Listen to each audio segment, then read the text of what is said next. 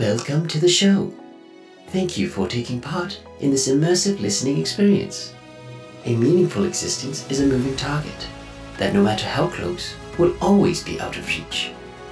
We hope this message finds you with an outstretched hand. As we attempt to uncover complex truths, remember, life's toughest questions can be answered if we all just focus on one thing: being good people. Hello, everybody. Welcome to the show. Today, I was joined by Dr. Jen Patterson. She is an internal family systems practitioner. Internal family systems is a frequently used evidence-based psychotherapy, helping people by accessing and healing their protective and wounded inner parts. In today's episode, we talked about the intricacies of internal family systems and how we're all made up of various parts and how their interplay affects our lives. If, as you're listening, you're curious about more information, there are various links and resources available to you in the show notes below. Before we begin, if you are listening on Spotify or Apple Podcasts, please consider giving the show a rating. It really does help us out a ton. Enjoy the show. Dr. Jen Patterson, thank you so much for being on the show. Thank you for having me. What at its most basic level is internal family systems? That's a great question. It's a funny one because the name is confusing to most people. When someone hasn't heard of it, they almost always go to the idea that I'm working with people's entire families. And I don't know if they're imagining something like where people are all present, or you're just like imagining they're present, but that's not what it means. It's about the family that's inside of each of us, of parts of us, like your inner critic and your perfectionist and your inner children and, those kinds of that family. That's kind of just defining what an inner family is, though, which isn't your question. What the work is about finding and developing a relationship between whatever the core of our inner light is with those parts so that we can just be calmer, happier, well integrated people. Yeah. Yeah. How did you first get involved in internal family systems? By kind of diving. I tend to do that sometimes when something really takes my fancy. So I had recently left my marriage and was doing a lot of, soul searching, reading about trauma and mental health and things. And I was reading a book called The Body Keeps the Score. There's a chapter in there on internal family systems. And for some reason, I think because it described the modality as non-pathologizing, none of these names mean very much, like borderline personality disorder or what have you. I don't think that was the only thing that fired me up about it, but I went over to the computer, and that was the summer of 2018, and the IFS Foundation was doing a meeting, their annual meeting in Rhode Island that year in November. I just registered for the conference, bought a plane ticket. I didn't know what IFS was really, or even that they trained and certified non-therapists, which I am not a therapist. But off I went, and I never have really looked back. So, very good. Something that's really fascinating to me about IFS, I've read the introduction to the IFS book very recently in preparation for this conversation. And I think it's one of those, and you probably get this all the time, it's one of those things that from an outside perspective you can look at and chalk up to being woo-woo or hokey dokey or that sort of thing. Sure. And whatever level you are looking at it with, whether it's, viewing parts and the self as these very separate real entities that exist within you, or I think for the people who are maybe hesitant, they can at least see some of these things as a framework to base things off of. And that's something that I recognized right away when I started looking into this was it doesn't matter how deep you go in terms of your acceptance of this or how reserved and pulled back you are. You can still look at internal family systems as this framework to view yourself and view your relationship with the things that have happened to you in your life from, which is why I think it's such a cool system to look at. Yeah.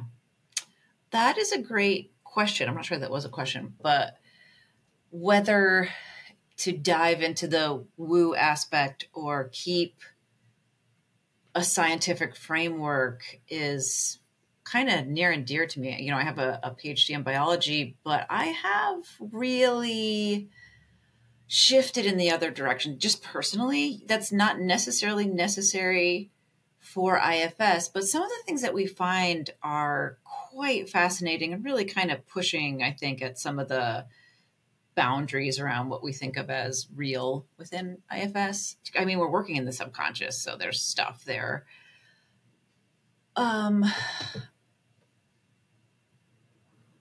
When you use your imagination, we still can get somewhere. So you're right that it's not necessary to view parts as real entities that are within you.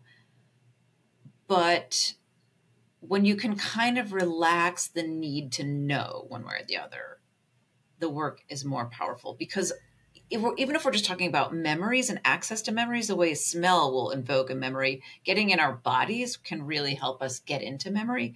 What is that? I think is the question that you're asking, and I don't have a good answer. I don't know how coherent all that was, but No, that makes sense. It makes me think that the imagination is part of reality, no yeah. matter how you cut it. Mhm. Some people are more imaginative than others. Some people are more creative, like all things. Yep. But as human beings, we have the ability to think and imagine in the future, made up things. Mm-hmm. Some of the best pieces of literature that people love and hold dear to their heart their entire life are just like made up things that people dreamt of and thought of and created, right? And so as you go through life, depending on the level of imagination that you hold and you sort of deploy on the world, I think that it's fair to say that at some level, the real and the non-real, it's kind of irrelevant because it's all part of your experience. Sure. Yeah. But on the other hand,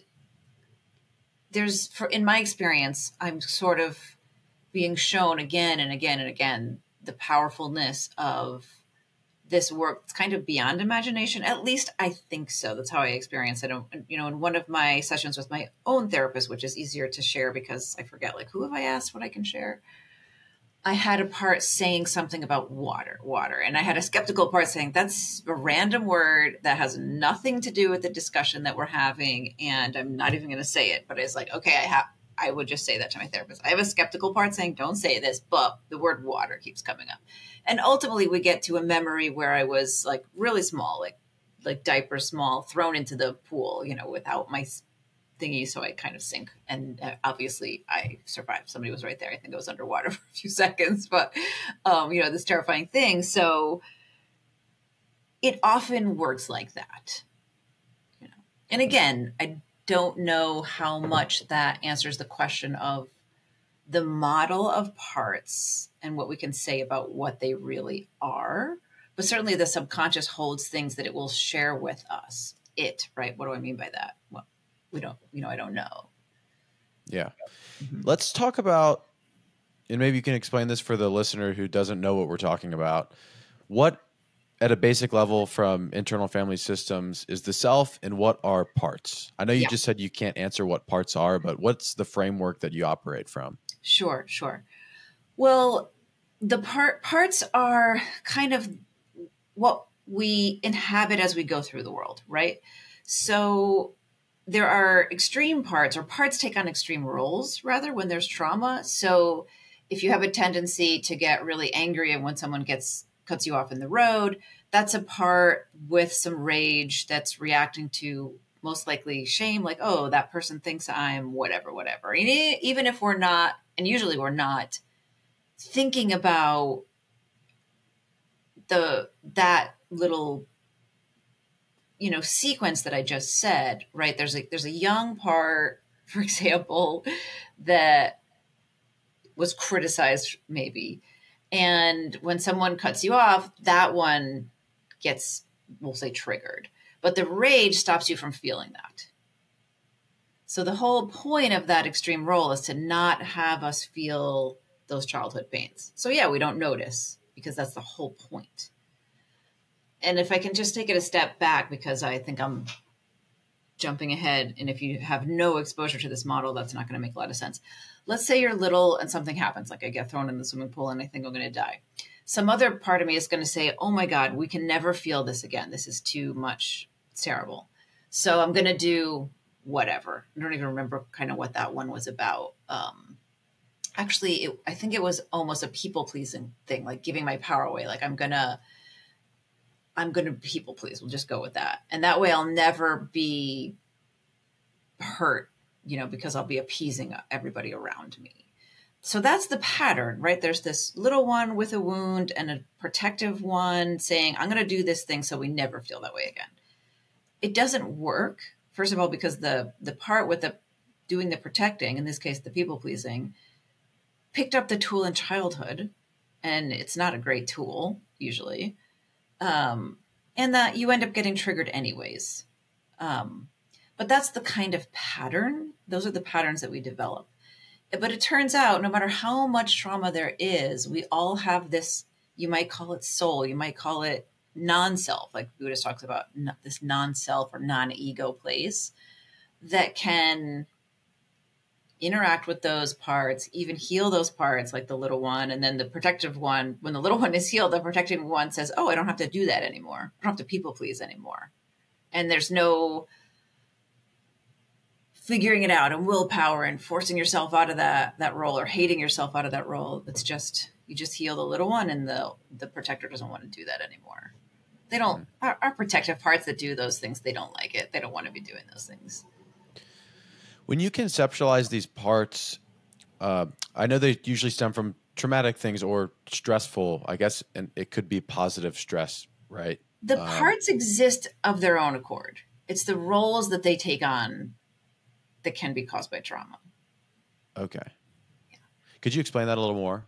Like, I might have a part that loves to write fiction, and a part that loves to be in nature, and a part that like is really great with kids, and a part that is like really interested in science and is going to excel at my job. And I can go through life. I didn't have any trauma. I go through life with those parts, and then everything's great. Or those same parts can become perfectionist and critical and whatever because of what happened, because they're protecting young parts that got hurt instead of young parts that got nurtured. I mean, it's normal. Our brains need to be, they're too complicated to be one thing, is how I've kind of heard people talk about the complexity of brain and why there are parts. Yeah. So it's almost like you are not one thing. Right. In terms of identity, you are many things. Right. And when we heal parts, we're helping to heal them of the extreme roles they're in. We're not we don't get rid of them. They just are like, oh, now I can paint. Oh, now I can rest. Oh, now whatever. They're not gone. Okay. And so in a way, these parts, based off of, whatever they are or whatever they mean, mm-hmm. the things that happen to us, I'm trying to think of a more clear example for somebody who's listening. I feel like these are things that I understand, and having read the book, I've created this framework for it in my head. Sure. And talking to you, I'm just trying to keep all of it straight, because it is sort of confusing, right? Sure. But it's hard for me to, yes.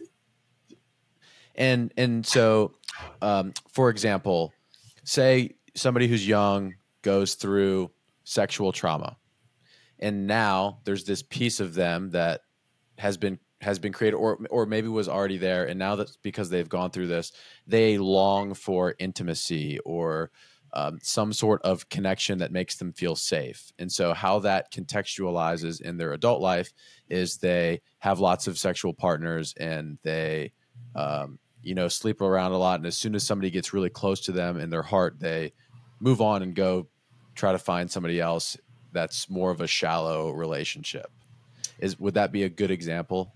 Kind of. I would explain it a little bit differently in that, there's a sexual trauma that creates a belief. The little ones are always holding beliefs about themselves, right? Kids always make it about them. And so they might say, oh, I'm so terrible that, or often like, I caused this, right? I was too feminine. I mean, kid isn't going to use that kind of word, but I'm too much, simply. And so if I act like too much or I'm too pretty, I'm going to get hurt. And so this is the example used is great, but as I say that, a different one comes to mind. And like obesity is very highly correlated with sexual trauma. And so, okay, I'm going to hide myself in this way. That's not conscious, that's, I don't think. I mean, there's some in some cases, but certainly not all of them. And promiscuity might be something like the little one saying, taking on this belief that they are inherently bad, like around the causing of it. And so if I have lots of partners, it's going to reinforce that belief. I'm having trouble kind of coming up with the actual an actual story there. Let me. I know what we're trying to do here. Let me think of a different one. Let's say instead of sexual abuse, it's just normal physical abuse, and some child is hit a lot. They might end up with a really strong inner critic rather. Like, oh, I'm such a piece of shit, because the critic wants to beat them up before the dad gets to them. Right? If I punish you, it's going to be not as bad as if dad does. That's the kind of pattern that is really common. Does that make sense? That makes sense. I have gone through this before, and if I'm hard on myself and I just get it right I get it right before it gets to this person that could harm me, then I'll be safe. Yes. That's almost a little bit of a different nuance, but yes. Okay. Some of those critics are like, not just make sure you get it right, make sure you look good, make sure you get a good grade, but like, you're a useless piece of trash. You should throw yourself in traffic. That kind of critic is the one that's saying, I'm doing that because if dad gets to you, it's going to be even worse. Mm. And I think you're talking about the one that says, make sure you get that all right so that you don't get in trouble. So that, those are two different tools that critics would use, depending. Okay. Yeah. And even talking to you, and I think this is one of the things that makes this such a unique thing, is everybody's experience is so individual, right? Mm-hmm. And totally. For you to be able to identify a nuanced difference that small with just a change of language is fascinating to me. Yeah. Another really powerful aspect of it is that you start to see other people as a conglomerate of parts, and just compassion kind of goes through the roof, even for people's parts that you don't particularly like, because you understand that they're doing the things they're doing to protect some wound underneath. Yeah, I've said that a number of times in conversations on the show where it's very obvious when you think about it, but if you ever find yourself being frustrated with somebody else, if you just followed the logical conclusion from the moment they were born and everything that's ever happened to them and all the decisions they've made, well, then obviously like they're where they are, And I think just having that in the back of your head when you interact with others is a very powerful tool for being compassionate and understanding. Yeah. In relationships too, because mostly our parts tend to get the opposite of what they want, especially if we have attachment issues and I want closeness. And so I get clingy, and then my partner feels a little claustrophobic about that and they push away. They both want, closeness, but it ends up just being kind of lost in the dance of those protective parts. Are all parts usually protecting you in some way? No, but they're the ones we tend to talk about because they're the ones that cause the problems that people focus on. Right. But like I said, the one that's like just creative or nurturing or whatever the case may be, all the kind of traits that we think that we want to get to, if we just heal, it'll be like this, What are some of the other, I know you gave some examples there, but what are some other tools that parts are used for?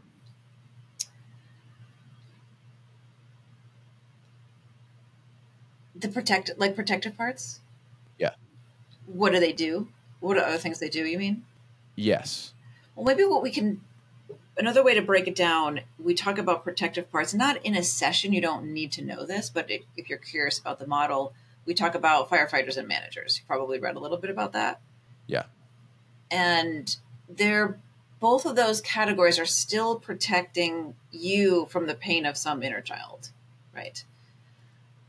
But the managers are trying to be proactive. They want that little one to not get triggered at all. And then firefighters are reactive. They do what they do when the little one's already been triggered. So your perfectionist is like, I'm going to be perfect so that I never feel shame. Right, that never works. You can't be perfect. And so once that shame kind of gets fired up, kind of on fire with some shame, then the firefighter will come in and binge or shop or scroll or drink or rage or whatever it is. And those are more destructive things. That's part of why that analogy is so great. If your house is on fire, the fireman's going to, axe down the front door. It doesn't matter. Mm. Those things can sometimes work inversely of one another. Is that true? What do you mean by inversely? Like they're almost, I believe the term in the book is polarizing, yeah. Right? Where one part of you is doing something and it's setting another part of you off, and they're kind of in this game of tug of war where if anybody stops doing this thing, we're going to set the system off. And so the self-critic doubles down, and then the binging or whatever that firefighting part is also doubles down. Food is a great one for an example of that. You've got this very rigid manager part that says we're going to eat X, Y, and Z, and that's it, and it's going to be perfect. And then the firefighter's like, yeah, we're going to binge, kind of thing. And there'll be a critic in there too, kind of making that system go. What those two parts rarely recognize is they're protecting this from the same wound. They're just going about it in completely different ways. And yeah, they do not like each other until they realize that, and they can turn and see you, and they can see that they actually are afraid of the same things and wanting the same things. And sometimes you can get parts like that to cooperate even without getting to the inner child and making big changes there. Once they see that they're on the same team, you can get a shift. Is that a simple framework? Because let's use the binge eating one. I'm a fitness coach. This is one that I see in real life. I talk to people about this where, and I've recognized this before. It's the same system. The people who are like, I'm changing my life tomorrow. Mm-hmm. I'm going to get on this macronutrient cycle. I'm not eating more than 1,200 calories in a day. Mm-hmm. And the weekend comes around a couple days later, and then they come back in and they're like, hey man, I had 16 pizzas on Saturday night and I drank 12 beers. I don't know what happened. It just kind of, and my whole thing is like, you're literally living on these two extremes. Mm-hmm. And I recognize that that's the same mindset in a way that's plaguing it. Yes. But I think you explaining it in this internal families systems context integrates that in me and my brain even more, and it makes a lot of sense. Mm-hmm. Is pointing that out enough? I know you kind of said that, or what are some other ways that people can come to these realizations and stop these thought cycles? Well, here's part of the problem is that your logical thinking part that's usually in what I would call the driver's seat of your life is not able to communicate with these parts. So you can tell someone until they're blue in the face. This is an extreme way of your managing something. When they say, I'm going to count all my macros starting tomorrow and it's going to be amazing. I'm going to stay under 1,200 calories and whatever it is you just said. And you recognize like that's extreme. I would call it, okay, there's an extreme manager. So we know there's an extreme firefighter matched to it. But if you just tell them logically, it's not going to, have you tried that? How does it go? What'd you say? I'm sorry, I didn't hear. Have you tried that much? Like explaining this is kind of an extreme thing. It's going to be hard to balance the opposite. Yeah, I usually point out. Well, I never tell people directly. I try to sort of get them to come to their own conclusion on this. But it's always usually met with a question of like, why do you feel the need to get on this rigid diet plan? Yep. Yeah. That's a And great then way to find whatever answers. their answer is usually results in me saying, like, do you see any similarities between your desire to be this structured and rigid with your binging episodes, etc.? And Mhm. generally people start to see that. Yeah. What you might add is just ask them to notice, like, when you think about the rigidity that you want to set up, what do you notice in your body? And let them sit with it. It can be real uncomfortable. Okay, now let's imagine you're out, this weekend and there's pizza around and you want some. What do you notice in your body? And it's a way to kind of really feel into those two parts and might be able to see some similarities there. But the way you're doing it sounds great. Okay. Yeah. Something that I have a hard time with too is I love self-improvement. Uh The huh. most a person can change, I hope that happens to me over the course of my life. I love to look for the 1% thing that's going to make me feel a little bit better about myself and my existence. Mm-hmm. And a lot of people just aren't like that. Mm-hmm. When I'm working with a client who wants to improve their fitness, I just can't comprehend, because my brain doesn't work like this. If somebody's coming in to work out, how come they don't want to figure out everything that they possibly could about fitness and nutrition and how they can improve their lifestyle to make this more uh, efficient and successful, et cetera.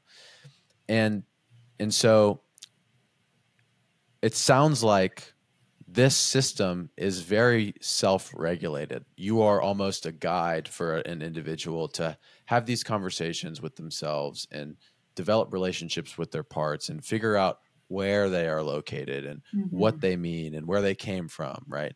And so how much of this process is you guiding or showing, and how much of it is dictated by the individual that you're speaking with? Well, where we go is dictated by the person's system. And I'll explain that in a minute. But the first thing that really came up for me when you said all of that was the part of you that wants to always be better and always get that 1% better, right? Um, I would be curious about that part, right? And that might feel like, of course, that's a good thing. Might be coming up.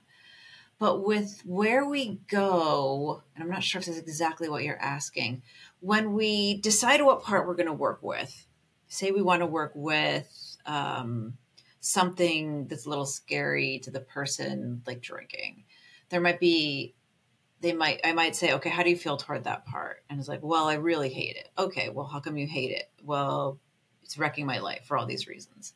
Okay, that makes sense. That's usually accurate. Um, Great. Can we thank that part and then we ask it to soften? Okay, how do you feel toward it now? A little bit curious or a little bit scared or whatever. Or they might say, well, I really hate it. Okay. So what did we miss? Can you tell me more about why you hated it? Because we just listened from the one that hates it, right, and asked it to soften, and we thought it did, but it's back because it still really hates it. When the one that hates it will not soften, there's something important there, and we just switch to the part that hates it. So in that sense, the system is going to say, where do we need the work most right now? And that's where it is. And that we can't decide. We can't say, well, we're going to work with that other thing because you got that hate in your body. You're not going to get it. You're not going to get to the drinking part. Mm. That's how it dictates what you're doing. Does that make sense? That makes sense. It's one of those things that in talking to you, I'm like, maybe this is just something reserved, that it's like everything. It's a journey that you as an individual need to go on with yourself. Like you pointed out in me that I just said I have this thing inside me that I want to just keep improving 1% better. Like Yeah. I view that as a good thing. I feel like I'm Sure. an individual that I've done a lot of self work. I've never spoken to a therapist Mm-hmm. about certain things that I've been through, but I've thought about them a long time. I've opened up to people in my life about some of these things. Mm-hmm. I've thought, what does this mean to me, and how has this impacted me? And so I feel like I've got a pretty good sense of where some of my traits and characteristics come from. I read The Body Keeps the Score for a class that I took in college, and it was a writing course. And my professor at the time, I think she still does a lot of work on trauma and healing through writing and helping other people do things like that. Nice. Yeah. But I remember at the time I was training for a 50-mile ultramarathon, and Wow. I through that whole class, I came to this sort of conclusion that I was doing this because of things that I had been through, and it was there were negative things that I had been through, Sure. and I didn't know that at the time. I did this thing because I thought it was awesome and I wanted to see if I could do it. But that same part that was improve yourself, get better every single day, evolve, test yourself, see what you're made of, right? That came from things that weren't so great. Sure. This kind of, I don't want our conversation to get too convoluted in terms of parts and where they come from and how that can sort of be confusing. I would just maybe urge anybody who's listening that's curious about it to read the book, because I feel like that is pretty helpful in explaining it in a concise way that makes sense. Sure. Something that you've brought up a couple times is inner child. This is something I'm not sure about, and I wanted to ask you: is the heart of internal family systems getting to that inner child? I'm curious what the relationship between these two things are. Kind of, but can I respond to? Yeah, absolutely. Um, I'm also open to I'm also open to being honest about most things on the show. So if like you have questions or feel like it would be productive to ask me things about myself, I'll answer them. sure, great. So I also think it's a good thing, and I think a lot of all the good things that we do are done by parts because self doesn't really do much of anything. And one way to kind of people sometimes make the mistake of having some value on self that is more than parts. A nice way to look at it is like parent and children. They don't have any difference in value; they just have different roles. But the reason I had some curiosity around that part in you was actually around the why isn't everybody else like this? It's just a little bit of an activation. It felt like or sounded like, which again isn't even a bad thing. It's just a thing to be curious about. That was all. So just wanted to clarify that. You mean the piece of me that's like questioning why isn't everybody else like that? Right. Could be what term did you use? Activation? I Yeah. don't remember. What does that mean? Oh, what do I mean by that? To me, when I say that, it means a response to a wound. Yeah. Which could be a really small thing. There are so many things. Every wound isn't something horrible. Our little ones hold on to things that seem like not a big deal, and it isn't even something that has to be looked at either. But that's me saying, what if you don't look at that part? Like, that's okay. That's just my kind of opinion on that. But it's Yeah, you saying that made me initially jump to, I think part of improving myself, I've focused heavily on kindness and like care for others, and that is something that I think is important because just negative interactions with kids in high school, like you said, nothing middle school, high school. I was overweight when I was younger. I got teased for it a bit. sucks. And so, yeah, that's not something that is like horribly traumatic for me. I've talked actually about that on the show before, but I wonder if that has something to do with it. That betterment. I have so much focus on kindness and care and honesty that when I see that other people don't value that as highly, it's like a confusing thing for me. Sure. What I always say is the more healing we do, the more we have choice about what we're doing. So are we, you, whoever, choosing something like kindness because it feels like we have to or because we just can?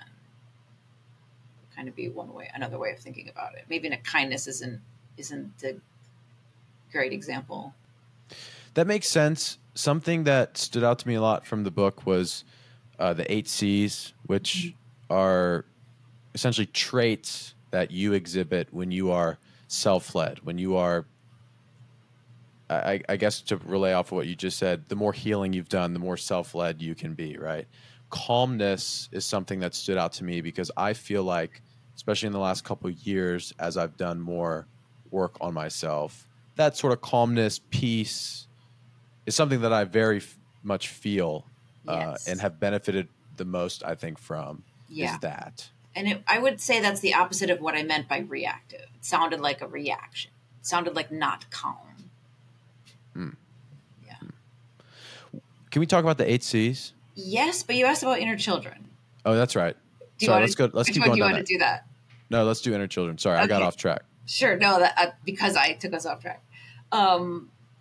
It's a great question because often the more you know about the model, the more that seems like it is the case. Because we have this pattern of, okay, I'm doing this thing in my life that's wrecking things, like I'm binging or whatever it is, and I want to fix it. And the way that we fix it is to get to the inner child. And so you go in with that agenda that you're going to get to that inner child and heal them, and then the binging will stop. In order to actually have that happen, for one thing, we need the part that's anxious for it to happen and wants it to happen to hang out somewhere else, right? To be unactivated. And so in a sense, yes, it's a big deal getting to that wound because the protective part can then relax. But the real magic of IFS is getting self to part relationships, even if it's just self to protective parts. Like if you have, say, that binging part, if that one can actually turn around and see that there's some light, some love, whatever it is at the core of our being as a resource for it, that changes things a lot. It's a big shift. In other words, what you're saying is a part of you that is being used and is outwardly showing negative traits like binge eating could be turned around, and those same qualities that make you binge eat could be put towards a more positive thing. No, that's not what I'm saying. I'm saying when I say turn around, I literally mean like a person turning around and looking at someone else. Because those parts there, if you think of them as vigilant, you're looking for danger. You're scanning for danger. I'm going to binge because there's danger. If they can literally turn around and see that there's a soul here that is a resource for safety, then it's going to relax a little bit. Okay. Yeah. My framework for how I view this in my head is kind of like Inside Out. There's like a long table and there's a bunch of characters and figures lined up that all serve different purposes. I like to invite people to envision a campfire with you sitting there, and then we can invite all of your parts to come see each other, see you. Okay. I guess I'm still at a bit of a loss for how the inner child affects all this. Is the inner child a part, or does it just play a role in establishing what parts you have? It's definitely a part. And here, let me give you an example. And I like to show a photo when I talk about this because it's so gruesome, but I don't know if I can do that on this. A few months ago, I had poison ivy that was like horrific. And I ended up on my thighs. I couldn't walk properly. I had these enormous blisters. And I was on a bunch of medication, and I would go to sleep at night, lie on my back. I can't even roll over because of these ridiculous blisters. And every night before I got to bed, I would have this little fear bubble up that I was going to die. I was going to go to sleep and not wake up. And I'd say, it's okay. I know that's a young part and we're not going to die. And I would be fine and go to sleep because I can talk to parts that way, even though I don't know a lot about that part. And I could text an IFS friend and say, I have a young part that thinks we're going to die with all this poison ivy thing. And we could chuckle about that. Well, I decided, I'm curious about that. And so I'm going to really sit with it and sit with the physical feelings of it. And because I've I have practiced it enough, it was really easy for me to do that. And this was recently, this is weeks after the poison ivy's gone and everything. But boom, I get a memory. And I had, when I was, I don't know, 7 or 8, I jammed my wrist with my thumbnail and I got a cut. And I was picking at it, it got infected.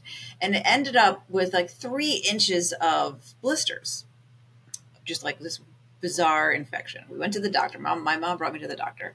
My mother was very dramatic. And the doctor says, "Oh, that's herpes." And my mother went, "Oh."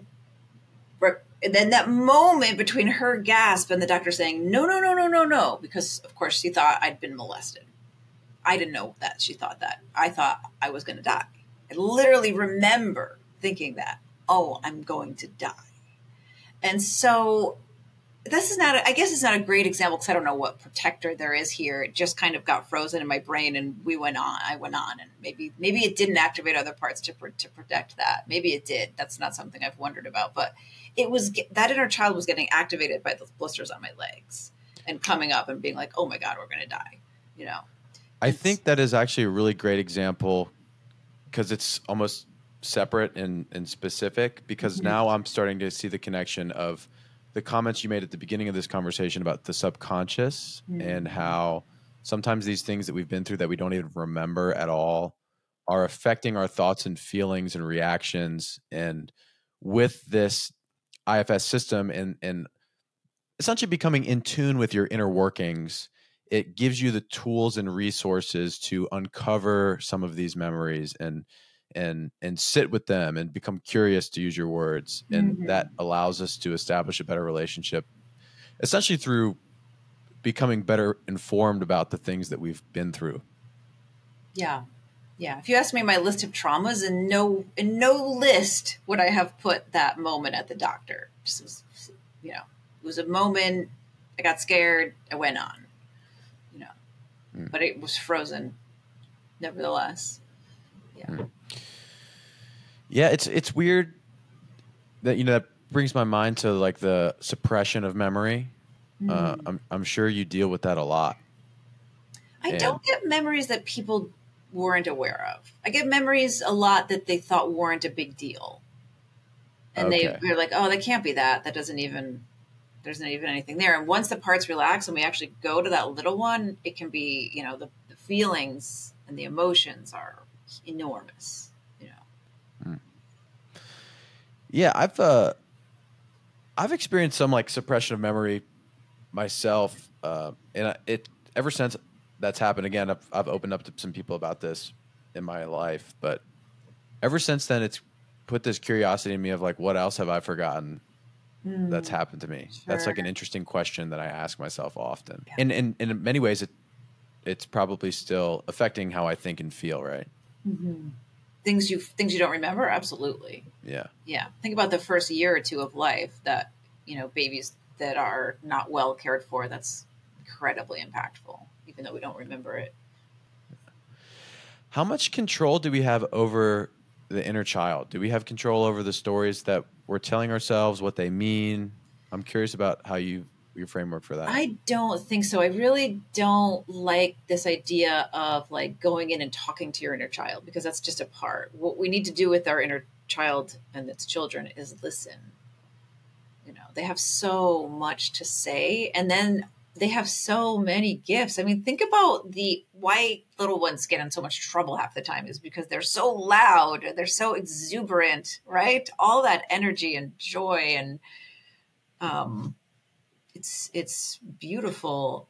So listening is really important, but it's hard to do because there's almost always going to be parts in the way. That's one of the reasons it's nice to have a person to work with, so you can really get to that little one with an open heart and hear them. They'll say things that you don't remember. Like when we want to bring them out of where they're stuck in time, sometimes we'll just bring them into the present and into your heart, but you can bring them anywhere they want to go. And they'll say, oh, I want to go to that horse farm. And the person will be like, I completely forgot about that horse farm. I loved that place. So that kind of thing that doesn't come up when you just go into them and say, hey, inner child, blah, blah, blah.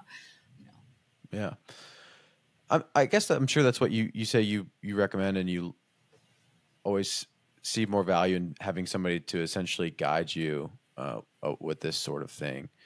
What's a good starting point for somebody who wants to uncover these various parts of themselves and seek the inner child and start looking at some of the subconscious? Well, I mean, I would say I do and I don't. It's kind of a both and, because you can say we aren't actually broken and we can heal. And you can say we have wounds and it's helpful to have someone help you heal. I think that both of those are true. It can be hard to do IFS by yourself, but it's not impossible. And the first thing I would say to do is to sit in your body. If you want to learn about something that's going on for you, some part of you, the first thing to do is get in a relationship with the parts that have feelings about that. So if binging keeps coming up, whether it's drinking or eating, if you're binging and you hate it, get in a relationship with the part that hates it. Take a while, like really practice that, because it's not going to be as hard, and it's going to be necessary too to get that one to trust you enough to say, okay, you can go talk to that binging part. Because it's going to be like, you can't talk to that binging part because it's going to take over, and we're going to binge more because it doesn't know that you are there and you're going to talk to it. It thinks you just want it to take over. Is it just when you have those thoughts and feelings, just taking a second to stop and just sit with it and see what comes up? Yeah, that's certainly one way. Yeah. Yeah. It can be harder in the moment. Yeah. So you are kind of proposing find space and time when everything's okay. Yeah. And then, sit down, close your eyes, meditate, whatever it is, do something that allows you to turn inward and start to explore the guy or gal you are when you binge. Absolutely. Because that's kind of the kindergarten route, which you should do first. If you're trying to get into the part of you that rages on the road when someone cuts you off as a first exercise, that's not going to work, because you're not going to be thinking about it. You're just going to be pissed off. Last thing you're going to be thinking about is parts. That's something I think a lot of people can relate with, and that's a good explanation for the validity of this stuff, is that I would imagine most people listening everybody's done something like that, binge ate, whatever. Mm-hmm.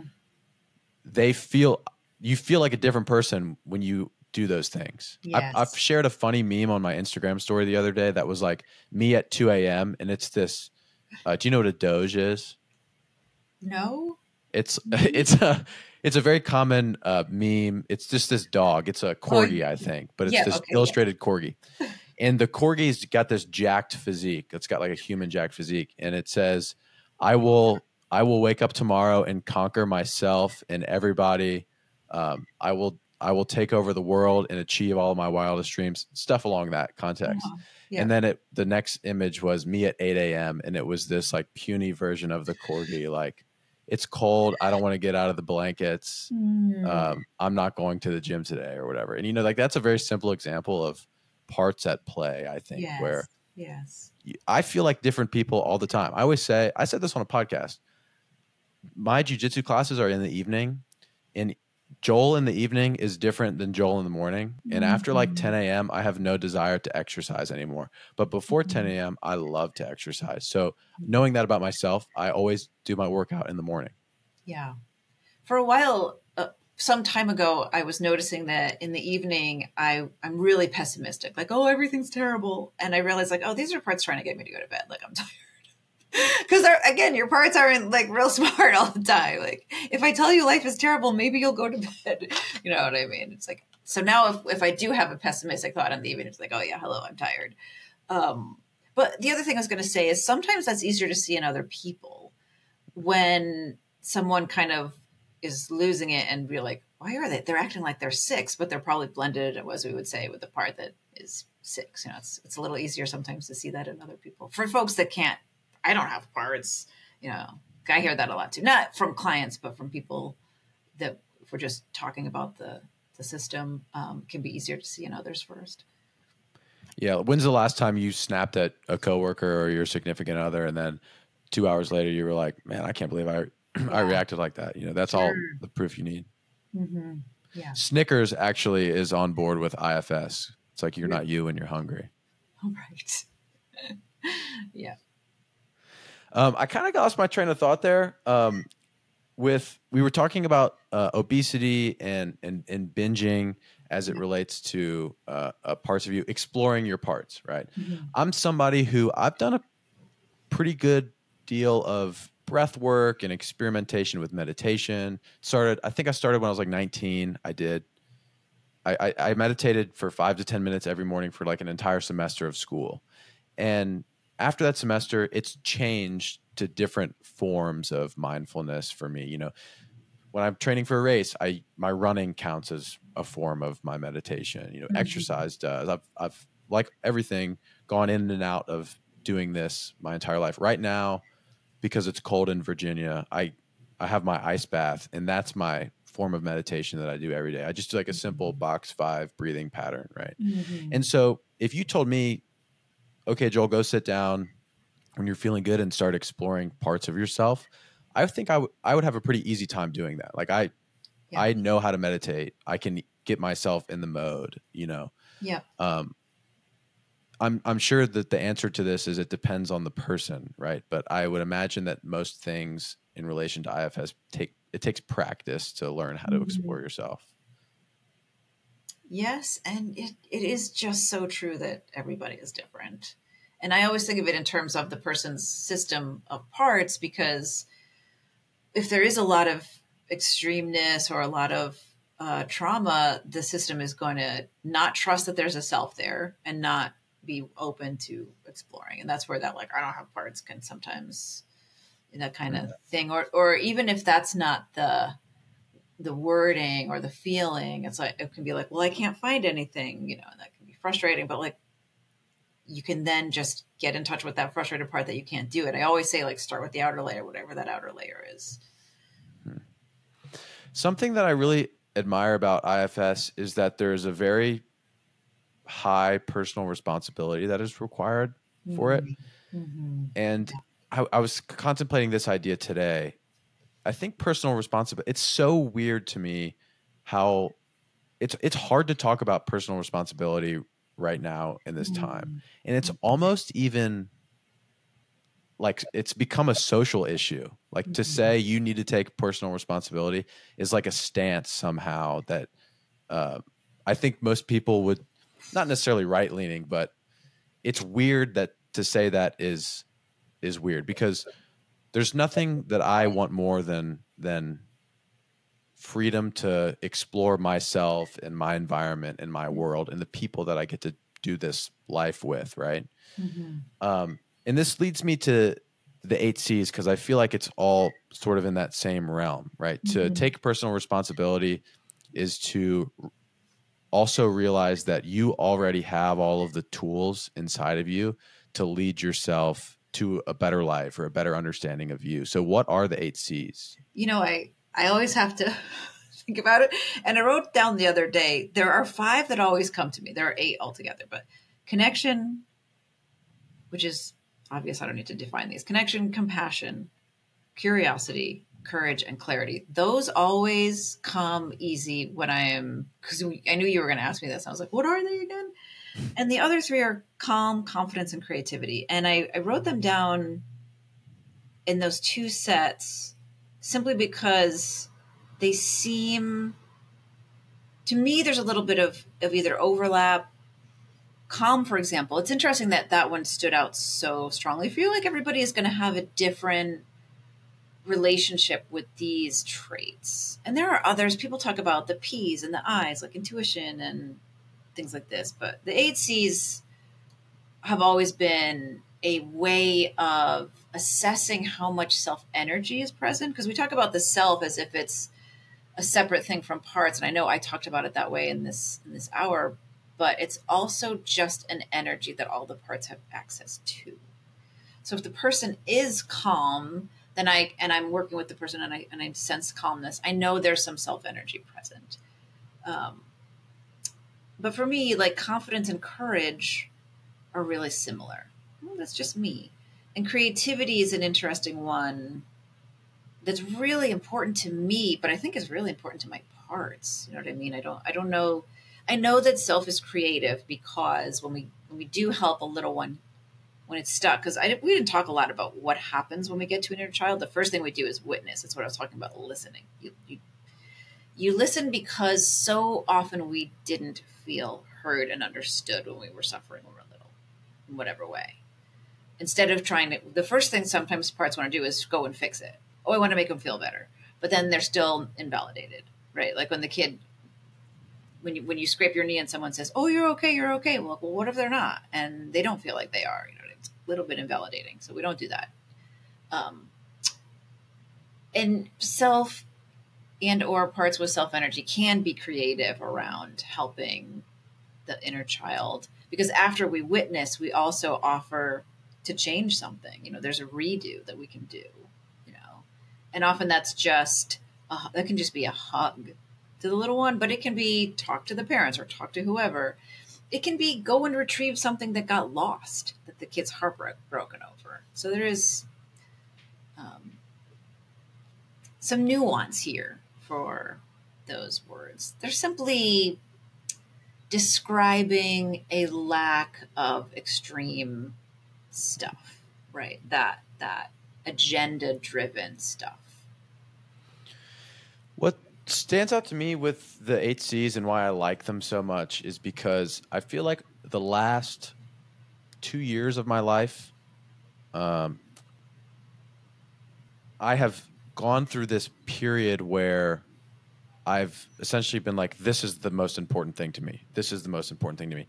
And in many ways, those things that I've defined for myself, like, for example, peace, I still think peace is probably one of the most underlying valuable things that I want to achieve for myself. Yeah, great. But they all of the things that I've been striving to achieve in the last couple of years have been in line with some of these things. Mm-hmm. And for example, curiosity. One of the reasons why I started this podcast was because I have this curiosity. I've always been curious about lots and lots of things. Like if it exists, I want to learn about it. And nice. Not only do I feel better knowing that when I am exemplifying some of these traits, the 8Cs, mm-hmm. it almost reassures me that I'm on the right path. Yeah. But when I take on any project or endeavor, I never had language for it before. And now, having read the book and talking mm-hmm. to you, mm-hmm. I can sort of use these 8Cs as a compass that helps point me in the right direction. Like, does this thing give me calmness, confidence, curiosity, etc.? Yeah. It's funny you say you can't remember some of them sometimes. In CrossFit, there's 10 general physical skills that you build your fitness with, and I can never remember any of them. I always explain it to people. I was like, CrossFit defines 10 general physical skills that we want to improve, and I can't remember like half of them. But anyways, I got off track there. I think that these, at the very least, serve as great compasses to shoot for and guide us. And when you are feeling these things, it points out that you're on the right track. Totally. Curiosity is an interesting one because we can be curious. Sometimes I find myself really curious about a story someone's telling me, and I know that's coming from a part. Like when I'm in a session in real life, that's not something that I worry about, but I don't want to get drawn into like off track by following a story in a session. But curiosity around like when you said, I know it's a small thing, but they always want to be 1% better. And why isn't everyone else like, oh, I'm curious about if that was reactive. That's the kind of curiosity, this kind of like curious around other people's parts, Yeah. Well, I suppose you probably have a bit of a meta relationship with this thing, right? Because it's like you are viewing yourself through this lens that you understand very well, but you're also helping other people do it. So I suppose at times it can be difficult to navigate what feeling is what, and is this coming from an unbiased, objective lens, or is it a part of me that is totally? I need to track my parts when I am in session with someone, because my parts can get triggered, and I might not even notice. Like, oh, I want to help like this. Like, where is that? Wait, is that coming from self, or is that coming from a part? Or I might say, so look, I have a part that's, especially if someone I've been working with for a while who totally gets it and gets the language. Do you mind if I speak for a part? that has something to say about what you just said. You know, ask for permission to do that. I feel like talking to you, we could ramble on about this stuff, and because it is complex, and I actually think I'm going to probably put it at the beginning of this episode that, like, the nature of this conversation is always going to be confusing because there's a lot at play. Yeah. But I think something that we've been able to do as we've gone through this is we've had an honest conversation, which is, at least for me, one of the things I value, but an underlying important trait that is necessary for information and learning. You know, like you need to be honest with yourself about what you know. If you're a listener, you need to be listening to people who are being honest with each other. I know we've been talking here for like an hour, and so I just want to put it back to you. Is there anything else that you feel like we should talk about or add when it comes to IFS? I thought that was really good. That was fun. It was a fast hour, and you had a list of questions, so I don't remember what they were. If we missed anything, I went way off okay, track. cool. Cool. I just kind of talked to you. Yeah. I did have one more question. Sure. And it's an idea that I've had, and I think you're a good person to ask this to. I didn't come up with this. I don't think. I've never heard anybody talk about it in the way that I've come to understand it. But nature versus nurture is a conversation that is discussed a lot. And I think that it applies to this conversation because both nature and nurture have such an impact on the people we become and the various parts of us, right? Mm-hmm. And I've come up with this idea that I've labeled in my brain, nature and nurture versus conscious reasoning. Mm-hmm. And as we go through life, which is largely controlled by nature and nurture, I think most people would agree with that. Yeah. We also have this ability to think about ourselves and our place in the world and our nature and nurture and all the things that have happened to us. Right. And we get to choose what some of these stories mean to us, or not necessarily choose, but play a role in uncovering some of the complexities of these truths. Right. And I think we've sort of talked about this idea underlying some of these conversations, but I'm curious what your thoughts and opinions are on that. Well, the way I would kind of look at it is that I do believe there are things about our,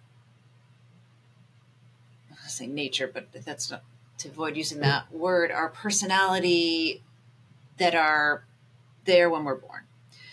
And depending on what happens, say since we've been talking about trauma and then protective parts, the trauma happens and now the parts that say never again have what tool are they going to pick up? As I said, it's usually not a great tool because we do it when we're kids, but like, I'm going to be the class clown now. It's not available to everybody, depending on their personality, to make up for some hurt that they got. I'm going to isolate is what a lot of other personalities might come up with, the exact same trauma, but how we react to it is going to, I think, be largely dependent on what's available to our psyche. Very good. That's what comes up for me. I think that's a great place to end it. Is there any place or things that you'd like to plug in here, social media, where you put out information, content, where people can find more from you? I haven't been for a while. I was growing an Instagram account, and it's so hard to get information, to get the juice of IFS across in that kind of little tidbit. And plus, I got really busy, and I'm actually really happy about the fact that I'm not trying to drive an Instagram account anymore. I have a website. It's we are multitudes at XYZ, just because that's like everything is available there because it's a new ending. I don't have a lot of availability, but you can certainly check out my webpage if you're interested. Yeah. All right, very good. I'll be sure to include it. Cool. Dr. Jen Patterson, thank you very much for doing the show. Thank you. Thanks for having me. Thank you guys so much for listening to this week's episode of Good People. If you enjoyed our conversation, again, there are resources available to you in the show notes to check out more about internal family systems. Before you leave, if you're listening on Spotify or Apple Podcasts, please consider giving the show a rating. It really does help us out a ton. If you really enjoyed the episode, please share it with someone you love, perhaps your grandma. We'll see you next time.